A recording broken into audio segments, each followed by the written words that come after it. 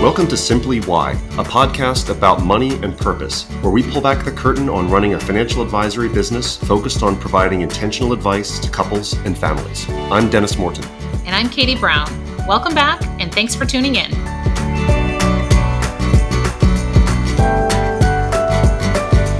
Hi, and welcome back to the Simply Why podcast. I'm Dennis Morton here with Katie Brown. Katie, how are we doing this morning? I'm doing very well. How are you, Dennis? You can't tell, but we're standing up right now. We're using our standing desks. We're going to change the energy and not sit down for this podcast. So if you feel a little bit of something extra here, it's because we're vertical. Win for everyone. And I'll tell you what, for anyone that doesn't have a standing desk and you sit all day, highly recommend getting one, even if it's like the tabletop ones that you use, because just the ability to stand up on occasion, and it refreshes your energy. It's a great thing for our physical conditioning, for just our movement to be standing up. Today, we're going to talk a little bit about coaching and talk about the advisor role and the parallels to coaching and the skill sets.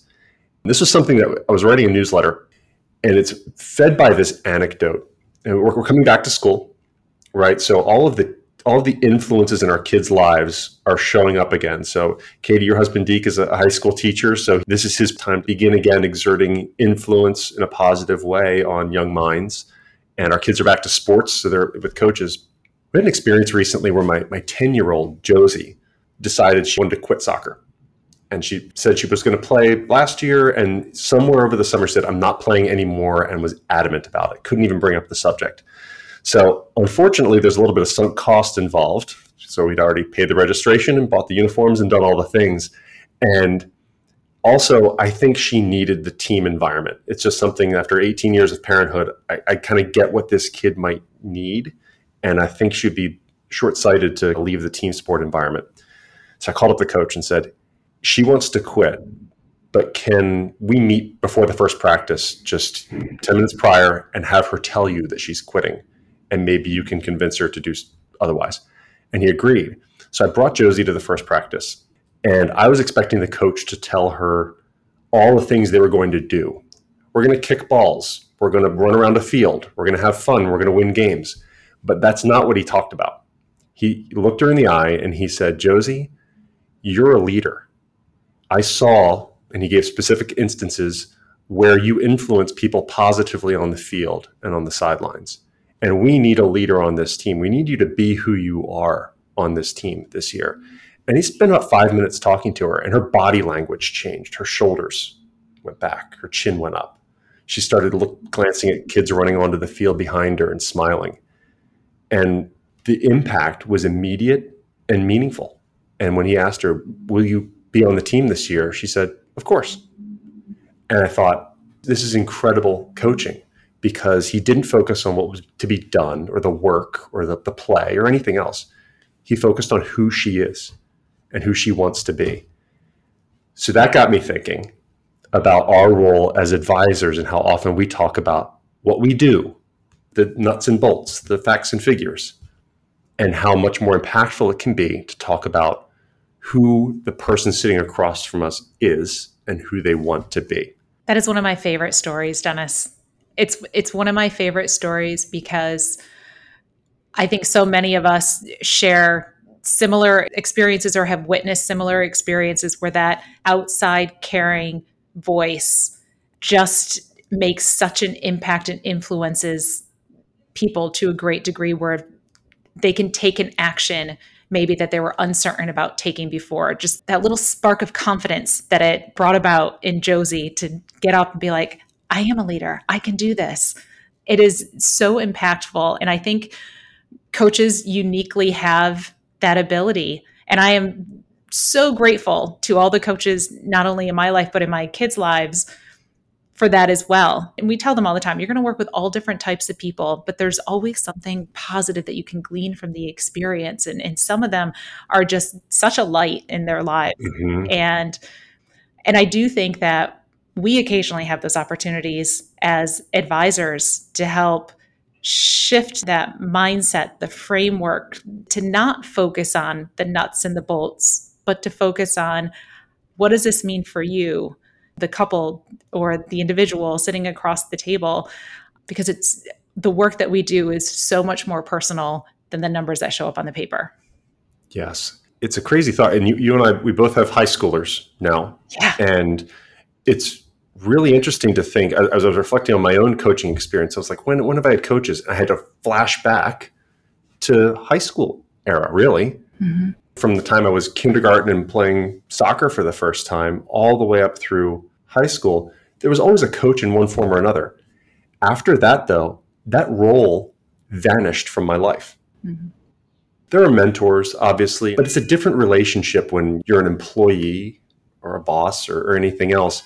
But just that person who is your coach, who says, I see who you are, who you're trying to be, and this is how you fit into this organism that we have as a team, or how we're trying to accomplish a larger goal. And I think sometimes it would be such an important role to have in your life later on. And that's where, as financial advisors, there's an opportunity there to think of ourselves more as, let's walk in and be those people who say, we're going to have a mastery of the facts and figures. And then we're going to focus on who you are and who you're trying to be and describe that in real detail. We know this to be true about you. And this is how becoming that version of yourself that you want to be, this is how that can happen. Mm-hmm. I don't think that's mainstream in our industry yet. No. And I think one of our, I'm going to put a little extension on that too. I think one of our goals at Morton Brown is to speak out loudly about that and hopefully help to elevate the expectation that clients should expect that of their advisors, that we should be walking in with a mastery of the nuts and bolts, the numbers, you need the credentials, you need all that stuff. But really the focus of a true relationship, advisory relationship going forward has to be about more than that. It has to be about, as you said, really learning who the people are sitting across the table and learning where they want to go, what they want to become, and how we can support them and how their resources can support them in the process. You know, if we could wave a wand, I would want all advisors to have that acute of a focus on the families. I know. We're going to talk a lot in this podcast about the chasm between what advisors do and their client expectations, because I think a lot of times they're not as closely aligned as they should be. Mm-hmm. You know, and we see that when statements come across our desk, we can see like there's just not alignment here. Yeah. I don't need to go on that tangent for today. No, that's a different podcast. That's the Simply Why We're Griping podcast. we're going to have it. It's going to be. Oh, shoot. I brought the gripes. My bad. That's going to be the bitter antidote to our optimism. Coming soon. But it came up recently in a prospective client conversation, just that light bulb. And this was completely inadvertent. As with so many things, it only makes sense in hindsight. But shortly after that conversation with my daughter and her coach, I was sitting with a prospective client, and she was asking some very insightful questions about the work that we do, and had some bad experiences with an advisor, and just what are the things that we are going to do that are different. And somewhere toward the tail end of the conversation, I made a comment and I said, I can see that you're someone who has good habits. And I can see that you're someone who has a good mindset, kind of the preconditions for successful retirement planning. You have to have a good mindset. You have to have good habits. Otherwise, there's a lot of work to be done.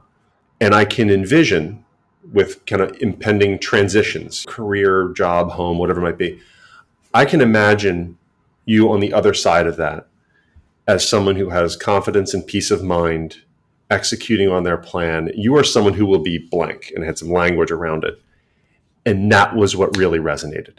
And you could see the light go off. I understood what was the impactful thing for me to say as the advisor. And she understood what we were trying to deliver, which was that better future version of this person. I think it's the highest and best aspiration of any advisory relationship or any coaching relationship, is that I'm going to help you become the best soccer player that you can be. Are you going to be Lionel Messi? Probably not. But are you going to be proud of the process of becoming and at peace with the result? I think that's the key. I love how you bring it down to the process of becoming. Hmm. because it is a process. It's a constant evolution in building financial confidence, in becoming that successful ex retiree, whatever it is that you want to do. It is not an arrival. And I think too often when plans are done, when things are done, it's all right, here's the plan, here are the numbers, here's when you hit that particular point and you've reached your goal. And that is not the case. It's the journey along the way, and it's the advising and coaching along the way to check in on, are we still going in the right direction? Are you still growing and becoming your best self? Hmm. There's a lot that's been written about the experience of athletes when they win a championship or they reach the pinnacle. And I think that says a lot for retirees. If I tell you that if you reach X number of dollars saved, you're going to be fine. You know how you're going to feel when you reach X number of dollars? Okay. What next? Yep. What's next? It happens all the time. There's a term for it. I think it's like the Super Bowl letdown, or they win the championship. You've been working your entire life here, and it's like, I'm the same person. Mm-hmm. Take a team that just won the Super Bowl last year. Well, that coach has to show up in training camp the next year and say, there's still something to be done. Mm-hmm. Well, we've reached that pinnacle. What is the meaning and purpose behind working just as hard right now, even though you've reached the top of the mountain? Michael Phelps famously talked about that. Here's the most, arguably one of the most successful athletes who's ever lived. And he hit a real low point after his Olympic triumphs, because now what? He talked about therapy and everything else, but a coach can do something similar where you kind of redefine success in a way that focuses on the process, that process of becoming. But by the way, you know my connection to Michael Phelps, right? Yes. Michael Phelps's mom was my home economics teacher. That's right. That's it. Yeah. Yep. So we're close, he and I.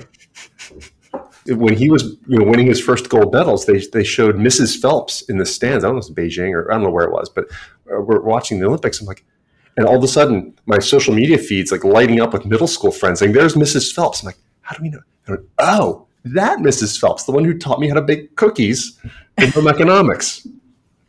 So anyway, that's an aside. We'll do another episode on famous connections that we have. But anyway, redefining success as a process. There's so many parallels to financial planning for that. Yes.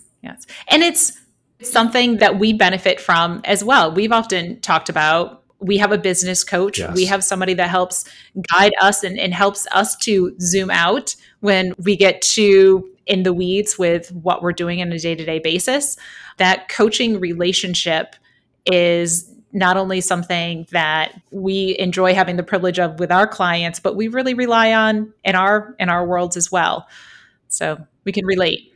Thinking back over your life, career, sports, all those things, is there a coaching moment that stands out to you? Whether it's redefining success or really seeing you for who you were. Is there a moment that jumps out to you? I don't know if I have a specific moment, but I mean, I do have I'm going to call it a favorite coach. Oh, great. Karen Page. So Karen was my tennis coach in high school, all 4 years of high school, and then also outside of the high school realm a little bit more. And she was just still one of the most energetic people I have ever met, one of the most positive people I have ever met. And at the end of every season, she would write a personalized letter to every single player. And I have all 4 of those framed. Oh, wow. And it would talk about not only things doing on the court, but off of the court, the enjoyment in watching us grow and develop as human beings.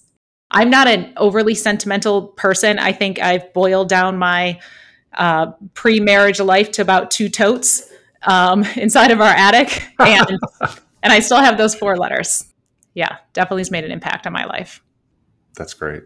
It's kind of adjacent to a coaching relationship, but I remember a moment in high school. And again, it's interesting that we both go back to high school. Like we said, those people sometimes are not in our lives. There's observers, right? Coaches are great observers.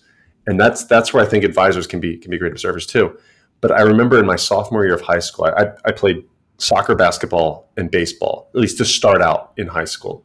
And I got sick in my freshman year, didn't play basketball, but I was committed to come back and play soccer, basketball, and baseball in my sophomore year. And as the soccer season ended, and the winter was beginning, I was a ball of stress. My grades were suffering and just, I wasn't feeling it.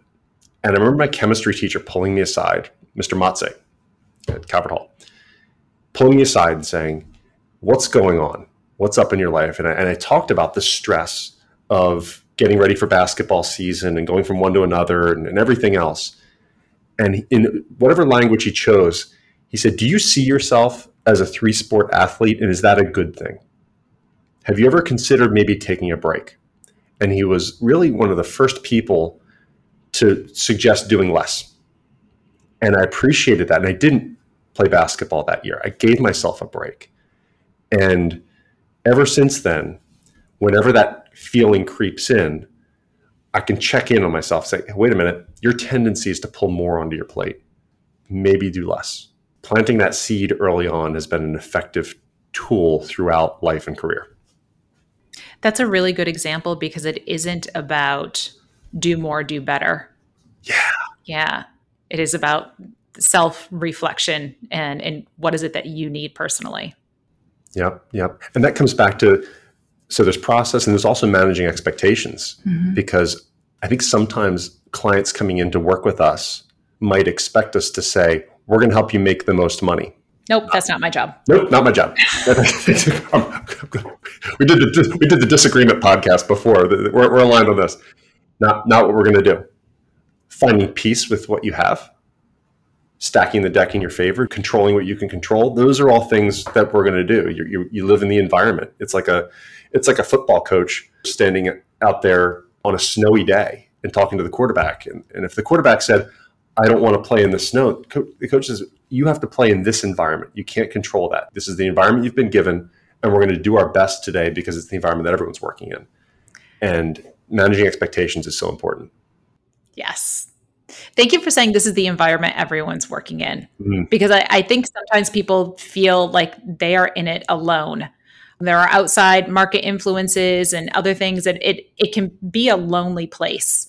I often have that conversation with my kids too. If they, going back to sports, they complain about the referee, they complain about the field, the weather, the whatever. I'm like, okay, but you guys are all out there experiencing the same thing. So we need to put that aside and focus on what you can control and how to make the best of it. It's funny, you bring up an interesting point, because when two different people walk through the door looking for financial advice, the odds of them having the same circumstances is next to nil. There's always variables that are super unique to them. So we can't say, I've seen you before. What we can say is, I've seen that emotion before. I've seen that fear before. There are a lot of commonalities. There's probably, I don't know how many there are. There's probably 5, 7, 10 different emotions that we see all the time. And we've helped people navigate through that before. And here's how it works for you. So it's very much that arm's length coaching role to say, we've seen this, we're going to get through it, and the environment's going to change, but you're going to have to change along with it. There's that change management again. I love our job. I love my job. I love that we get to do this. I love that we get to be part of the conversation. The things that are related to money are often very vulnerable topics. And so to be a witness and a sounding board to those is a huge privilege with the families that we work with. And I think the ones that embrace and are willing to open up a little bit about what it is that they're struggling with and get to that ultimate purpose that their money is serving, those are our best relationships. Those are our clients where we have an opportunity to make an impact, but they also enjoy the process along the way. Yes. And you said this recently, and I think it's true of both of us. The irony is that we didn't even think this was the job in our first few years in the business, did we? No, not at all. I was very happy to not be a lead advisor for a number of years and really kind of focus on the operations and focus on the number crunching of the business. It wasn't until I realized that it could be more than that, and it could be much more relational. that it really became appealing to me to be part of that client relationship from day one, because that's from day one is where you learn the most. Yes. And that was a very exciting proposition. Yeah. Once that light bulb kind of went off. Yeah. And I think the best advice draws from rich experience. And that's why we talk about what can we learn from coaching? What can we learn from music producers? What can we learn from other professions where you have to exert influence in the interest of creating, a condition like confidence, abundance, wealth, whatever you want to call it. There's a lot to be learned from coaches. So if you have a favorite coach in your life, I would encourage you to think back at, like, what are those nuggets of wisdom? Was it a letter that a coach wrote to you? Was it that teacher that pulled you aside? Who are those influential people? Also, to seek out those people. I think it should be an expectation that your advisor should be one of those people to help see who you are and help paint the vision for the future. But seek out those people in your life, because it may have been a minute or two since you had that person around you. Thanks for tuning in to this episode of Simply Why, a podcast about money and purpose. We hope you enjoyed getting to know us, how we approach leading a financial advisory practice, and the work we do every day to help families and couples make important financial decisions. Morton Brown Family Wealth is an SEC-registered investment advisor. This podcast is designed for educational and informational purposes and not intended as investment advice. More information can be found at www.mortonbrownfw.com.